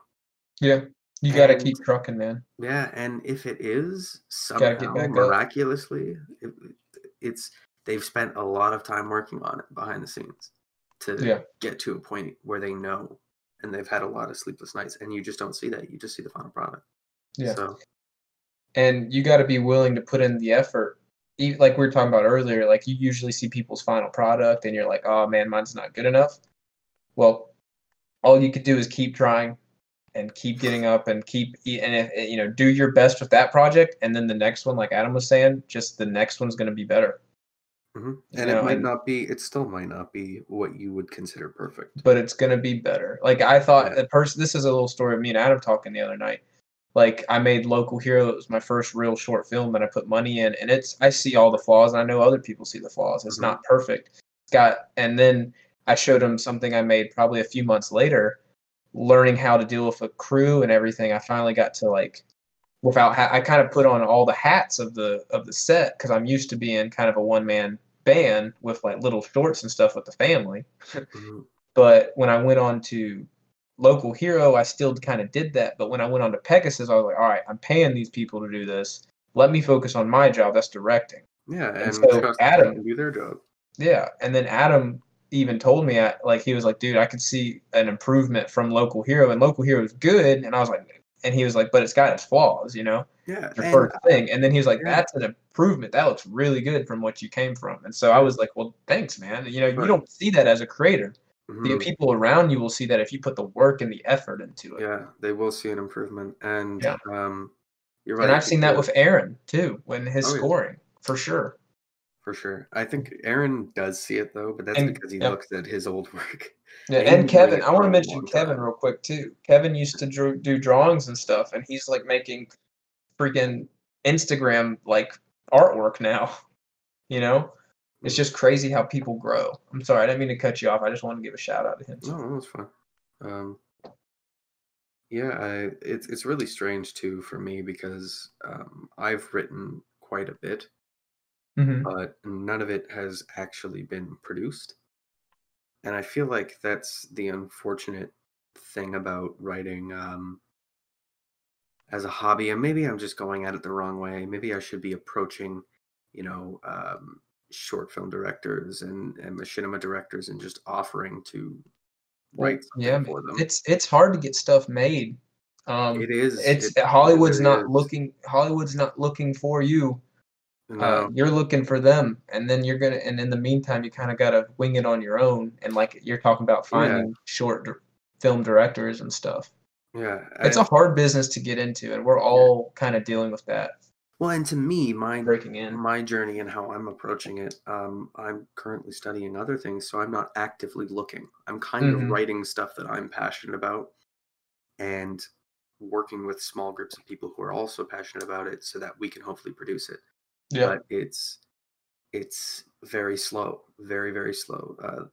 It's like I told you guys, the show that I just wrapped up, finished the first season, so that's a lot. It ended up being 308 pages overall over the course of 10 episodes. So that's a good that's a lot. Roughly 5 hours of screen time. Yeah, a lot of stuff, a lot of content. That took me more time than I'm proud of to write. Yeah. I wasn't speeding along, I wasn't being consistent with it because production was taking the time. So it probably would have taken me, I don't know, like if it was like my full-time job, a couple months to write that. But the fact is it's not your full-time job, and it took me and you still did it. That's endurance. I mean, that's building your endurance. That's not I mean, you got to build that junk up, man. And that's the thing is, the really tough thing from my perspective is, what do I have to show for it?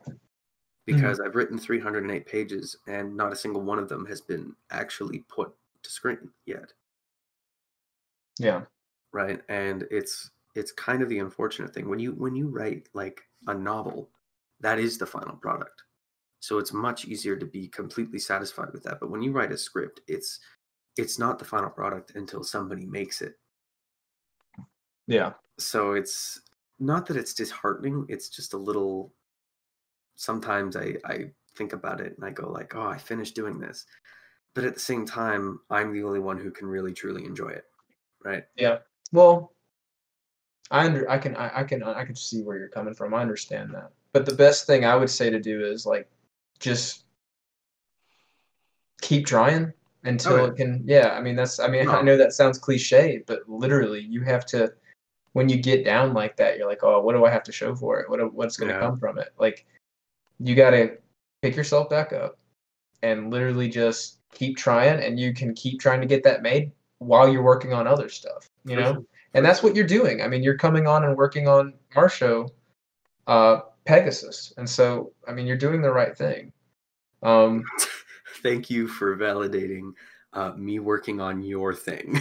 Yeah. You're doing the right thing. You made the right choice, You pal. made the right choice for real, man. Like, this is what you're supposed to do. It's in your contract. If you want to get over it, come do this with me. Come do this with No, us. it's not about getting over it. It's just about the fact that, Keep like, trying. You keep improving yourself in a yeah, way. well, when you write screenplay, you're writing with the intention that one day it will be a visible film that people will be able to watch in some form.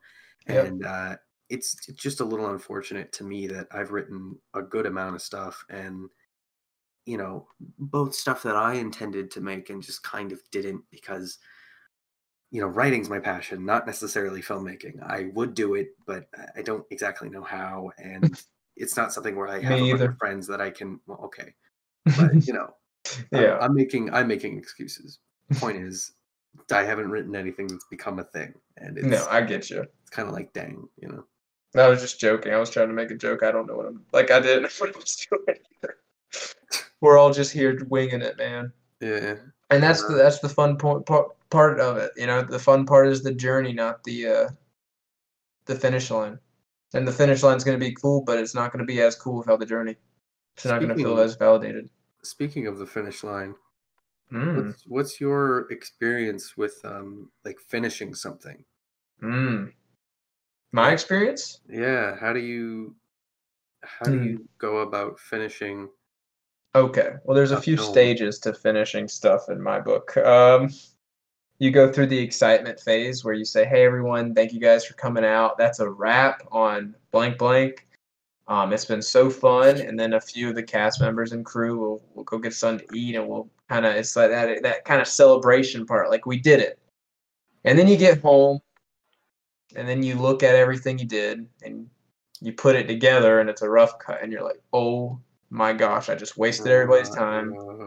I screwed up so bad. I should have did this, should have done that. And you lock yourself in a room and you get depressed. And you don't know why you're here. Like you said, like we talked about earlier, you feel like a fraud. Mm-hmm. Again, after being on set with all these people who know and what already they're doing. Feeling like a fraud. Yeah. You feel more like a fraud.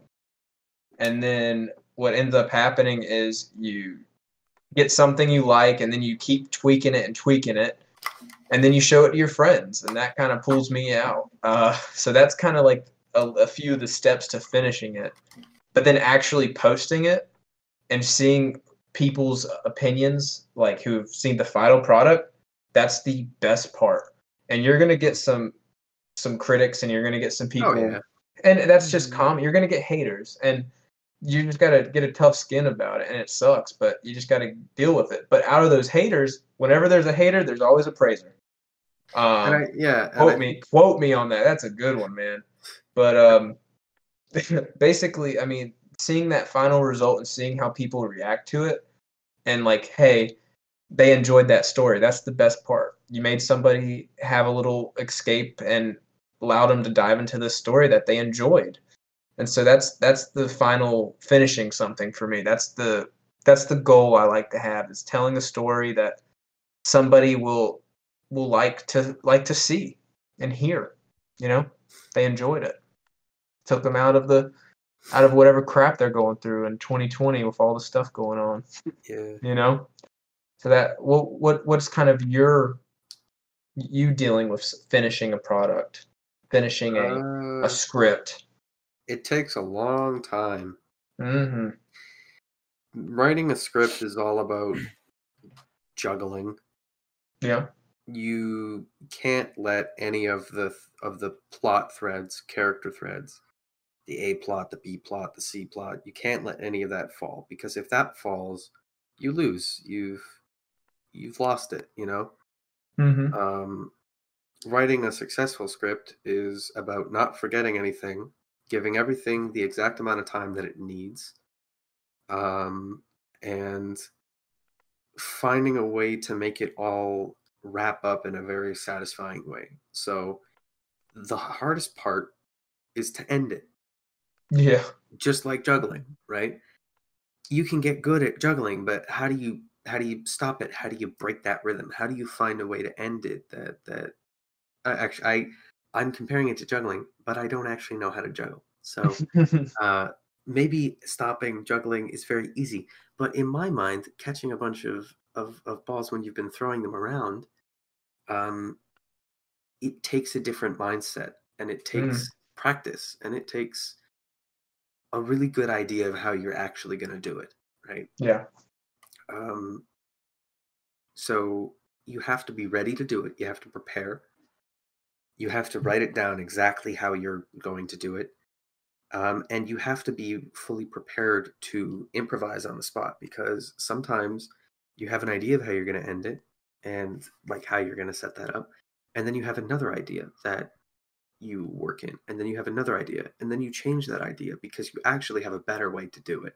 Yeah. And by the time you get to the ending that you thought you were going to have, it's just not set up quite in the right way. You know, you have two slightly different puzzle pieces that almost connect, but not really. And yeah, it's a journey. It's I agree. The first 3 episodes of the show I wrote in a month. Mm-hmm.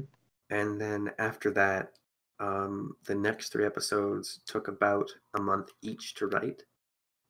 Not like a month working on it every day, but like I get what you're saying. over the I mean, you course of have a a month. life. You gotta Yeah. eat, drink, and sleep. So the first 6 episodes I did over the course of 4 months.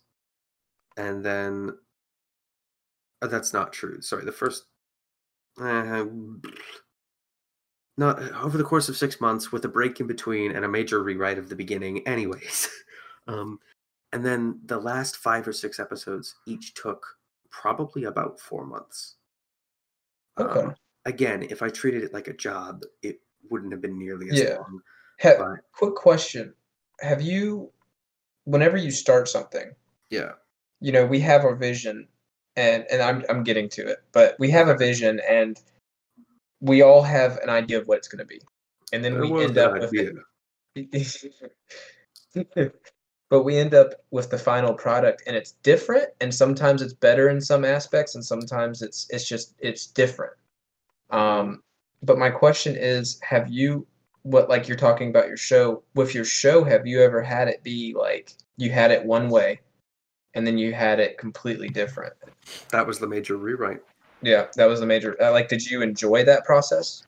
I didn't enjoy coming up with a way to make it work, because it's really tough to change your mind when you're so set on something, and when you've already written exactly, yeah, but then you have to kill your 60, babies. 70 pages. Yeah, and that's not an endorsement for that political thing. That's just a phrase. Anyways, I just wanted to say that we're not political here. Yeah. All right, continue. You have to think about it, and you should always be thinking about it. And when someone comes up to you and says, "Hey, I really don't think this is the best way to go about it," you need to take that seriously. And it's very easy to go, "No, you're wrong. Here's my idea. It's a good idea." But that's not always the right thing to do. Sometimes you are right to say that. I think if somebody told me now that the idea I have doesn't work, which there are definitely people out there who won't like it, I wouldn't tell them to piss off, but I wouldn't take it to heart. I'd be like, okay. And then I just wouldn't really do much with it, because you got to do you. Yeah. To an extent. And exactly. I've thought about it so much. I feel like I've finished the story. It's good, right? But in the beginning, I didn't exactly have a very good idea about how to do it. I hadn't thought about the entire season. I just kind of started writing, and when you just start writing, you don't have an idea. Sometimes the idea that develops is underdeveloped, Yeah. So having to change it was a pain in the ass, but Oh, yeah. and took forever. It was a huge setback, but it was a necessary setback. And if I didn't do that, I wouldn't be happy with the story that I would have ended up with, honestly. No, I And agree. now I and- am. Yeah. Well, I think that's part of the creative, and I know I keep saying this, but I think that's really part of it. That's a big thing with the when you're creating something and then looking back at the final product and just being like, Mhm. wow, this is different than I thought, and that's a weird feeling. That's a very weird feeling to have, but it's also Yeah. it can be a good feeling if you put your heart and soul into it. You're like, wow. Ewan, what about you? Kevin, what about you? What Both of exactly are we you talking guys, about? We're talking about having to start from finishing. scratch and also finishing something. Yeah. Finishing something. Yeah. Okay. Well, I always tell myself to always finish something. Whether it may be, a load of shit or it might be the greatest thing in the world. Just finish it, because no matter what the outcome is, you'll always feel a sense of completion, and it'll make you want to go do something else. Yeah. And it gives you a sense of like you're able to move on after that. Oh yeah. After you finish something, you're able to say, okay, done with that, next thing. But I guess I can talk about creating something, since that's kind of what you did. Yeah, sorry. But No, you're good. Just go through the process creative to finishing it. so I tend to finish things very quickly, and I tend to come up with ideas very quickly. I feel like the best, at least in my realm of creativity, I feel like the best ideas come from quickness and fastness and just going, A good pace. Yeah. oh, I have this idea, let's do it. Oh, I thought you literally had an idea first. I was like, okay. My No, bad. I was just saying, I feel like Yeah, I the best got you. ideas, come from that Okay. sort of like Yeah. something pops into your head and you go and do it immediately. Mhm. And if it's bad, then it's bad, and you can fix it tomorrow. But if it's Yeah. good, then you keep going with it. But I tend to do things very fast.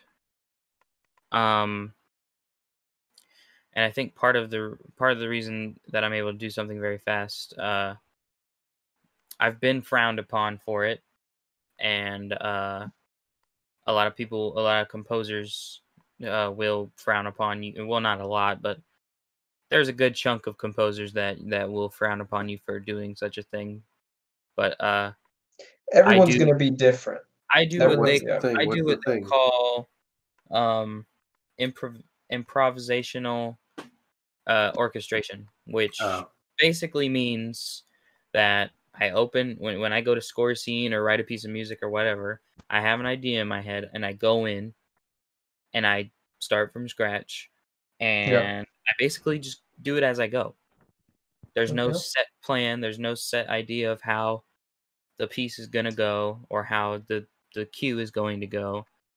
It just happens right there, like, spur of the Yeah. moment. It's like, okay, I have this idea for how it's going to begin, do it, and then listen back to it, and then, okay, based off of that, this is how it's going to continue. And that's how I'm able to get things done so fast, is because I just go based off of what pops into my head, and it's all boom, boom, boom. Sometimes that's, again, I say that's frowned upon because, planning Well, hey, things out and doing things a certain way and having set things is what a lot of other composers do, but I don't do it like that. but you got to because do it just- you. You got to do your own that just- process. Mhm. That just takes too long. Yeah.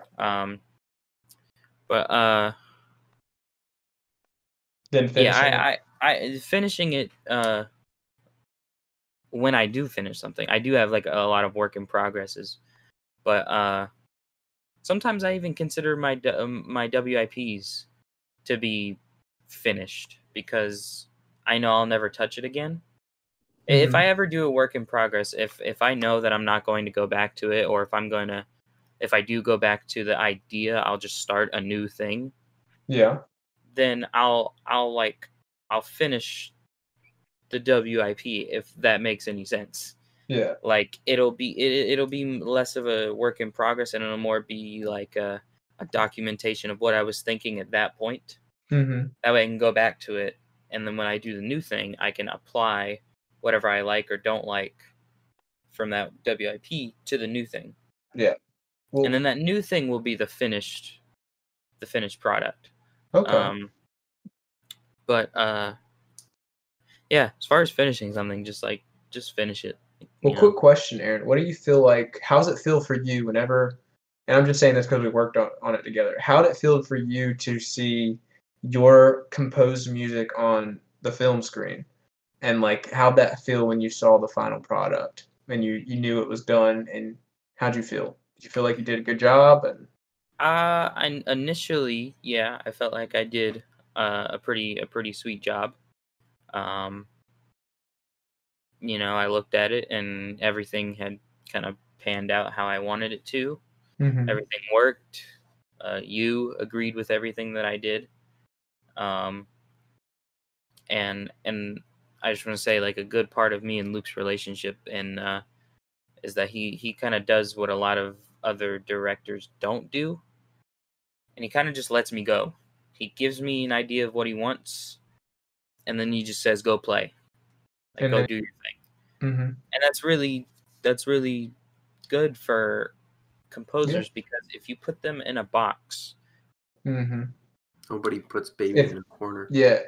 And if you put them in a box and they feel obligated to do, they feel they're scared to go out of the box because they know you put them in a box. because you put them in a box and you're the director. Yeah. So And- they naturally they feel scared to Yeah. go out And of it's the box. And then yeah. the director, is like, "Oh, well, that's not what I want." And so it's like, and then they start telling you to push them out of the box. And it's like, well, you put me in the box in the first Yeah. place. It's Yeah. just a mess. But Yeah. with you, it's like you just kind of let me go. But anyways, Yeah, and then it's Um, good to talk about it after the fact. And Right. usually I think there's only one thing that we changed, and that was it. Everything else was perfect.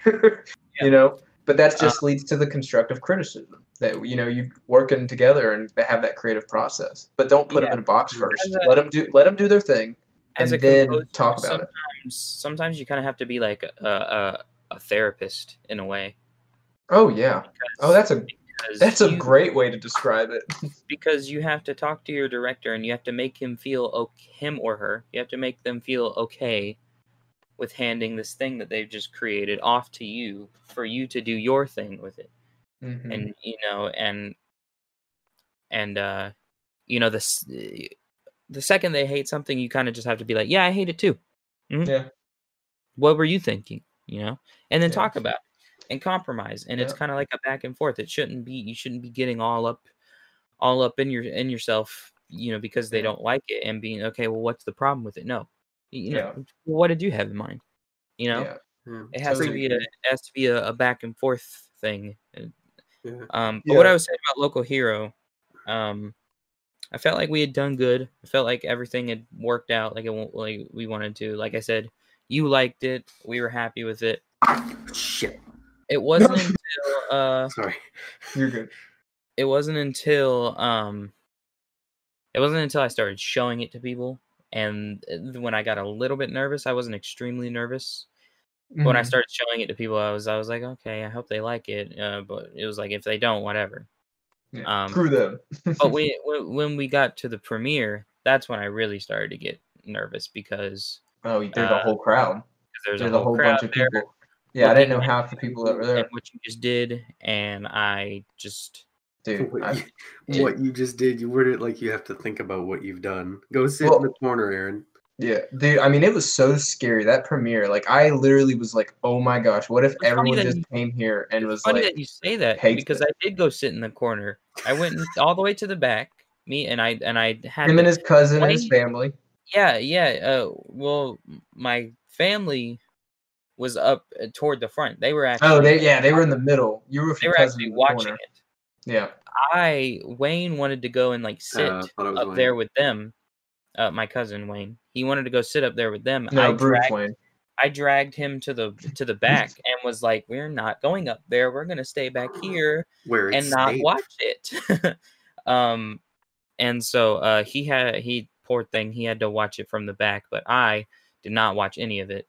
I was looking at the people and what their reactions were. But Me too, dog. Me too. luckily they all liked it. They all really liked it. Good for them. They all there was some weird moment where they clapped when your name popped up. They were like, yeah, woo. And then there was some weird moment when everybody clapped when my name popped up, and I wasn't expecting that because nobody knew who I was. Exactly. And But I was like, but they knew they liked the music. and I was like, this is weird, but okay, cool. I guess they liked it. And so that was fun. The premiere was fun. I think that's the celebrating part that I really enjoyed.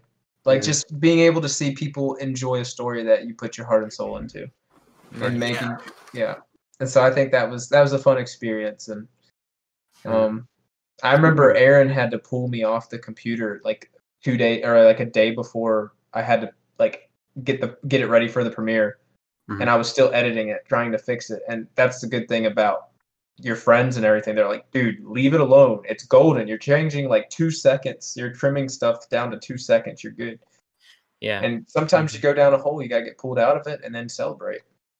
Yeah. So sometimes as a creator, you have to know when it's finished. You can't keep playing with it. You gotta at some point you have to stop and be like, okay, this is done. If I touch it anymore, it's gonna be destroyed. Well, and that's the hard part too, because you say, you can't keep playing with it. The problem is you can keep playing with it indefinitely, right? But you shouldn't. I know. I know. I'm saying like it's very difficult to know when it's done, and it is possible that you could improve it by tweaking one or two little things, but it's kind of like a give and take. How much time would you have to give to get that improvement, and would that improvement be worth it? And if it's more worth your time and sanity to say this is done and to move on to your next thing, right, where you can use what you've learned to make something better, than to spend all your time trying to make this one thing the best thing ever. Sometimes it's more worth your time to move on than it is to stay and try to tweak something for the rest of your life. And the thing about that is that whenever you're in that, like, you're at the end but you're still tweaking even though you don't really need to, the thing about that is that you're in the mindset of I have to make this thing perfect, and that's what makes it hard, is that you can't make it perfect. Nothing is perfect.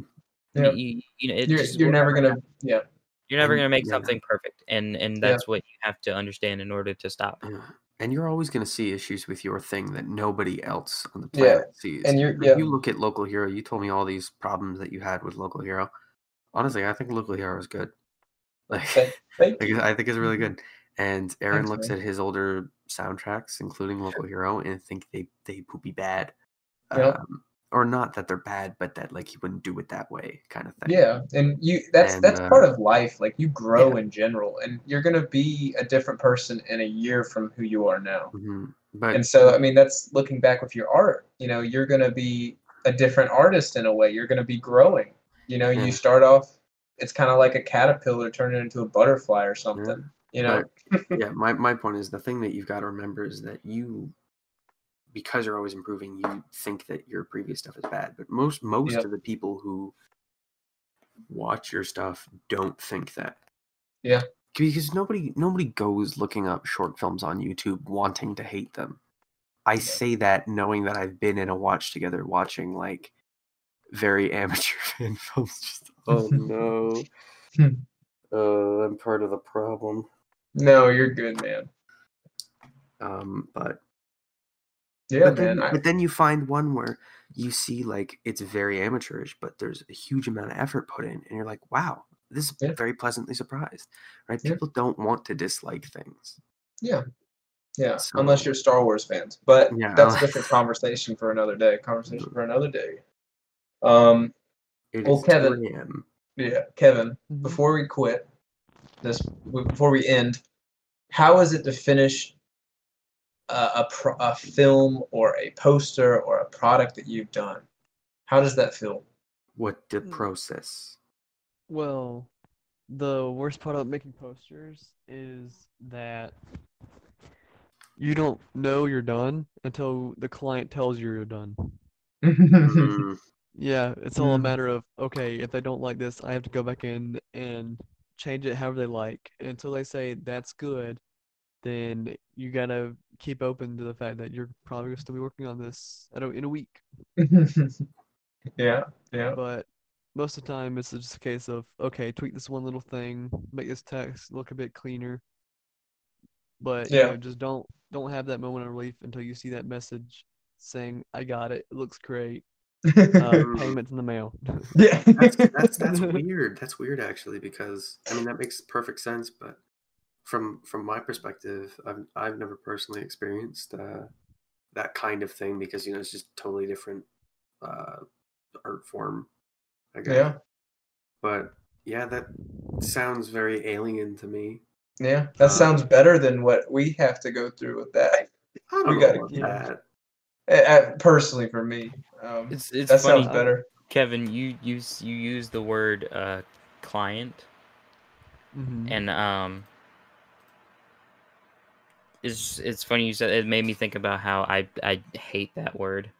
I hate calling people that I work with my clients, because it's just like, It and I sounds don't know. professional to me, Like, though. it sounds professional, but it makes me personally feel like distance Cringe. from who I'm working with, and I'd I'd rather feel like right there with them. Like we're friends almost. Yeah. I'd rather become friends with them than just work on it and then see you later, client. Yeah. But anyways, that's not the point. I just thought I'd bring Well, that up. I usually I It, use that it term. makes sense for the poster creation. What'd you Yeah, say? I use that for it's more of an ambiguity term more than if I'm like know this person really well or not. Because I'll Yeah, call that's Aaron a true. client just because I don't want to say, hey, I'm working on this for a friend. Because then we're like, oh, can you That's make true, me yeah. something? Oh It's like, no, no. yeah, It's like, true. I'm your friend. I'm like, no, this is for Yeah, but something to be Aaron's a published. better friend. That would be an awkward conversation. Yeah. Oh man, well that was a fun chat, guys. I'm really glad we all did this Yeah. spontaneous podcast. Uh, but yeah, guys, thanks for joining. Thank you again, Kevin, for being with us, and Adam and Aaron. It was really fun to just get together and talk, and I really appreciate the conversation we had, guys, and I hope you guys out there enjoy it too. And well, that was the first episode of Sneak Peek Film Talks. So until next week or next year or however this quarantine and everything goes, whenever we get to it, have a good morning, evening, and night. I guess. Afternoon. Yeah. What say it? Do it properly. Do the Truman. What? Do the Truman. Oh, geez, The I never saw Truman? that movie. Oh, you've never seen the Truman Show? Good Great, morning, all our characters went out the afternoon, window. evening, or night. I don't know. We're gonna end it on that note. All right. We lost all our credibility with that one. Yeah, we lost. We got to delete the podcast. Sorry, guys.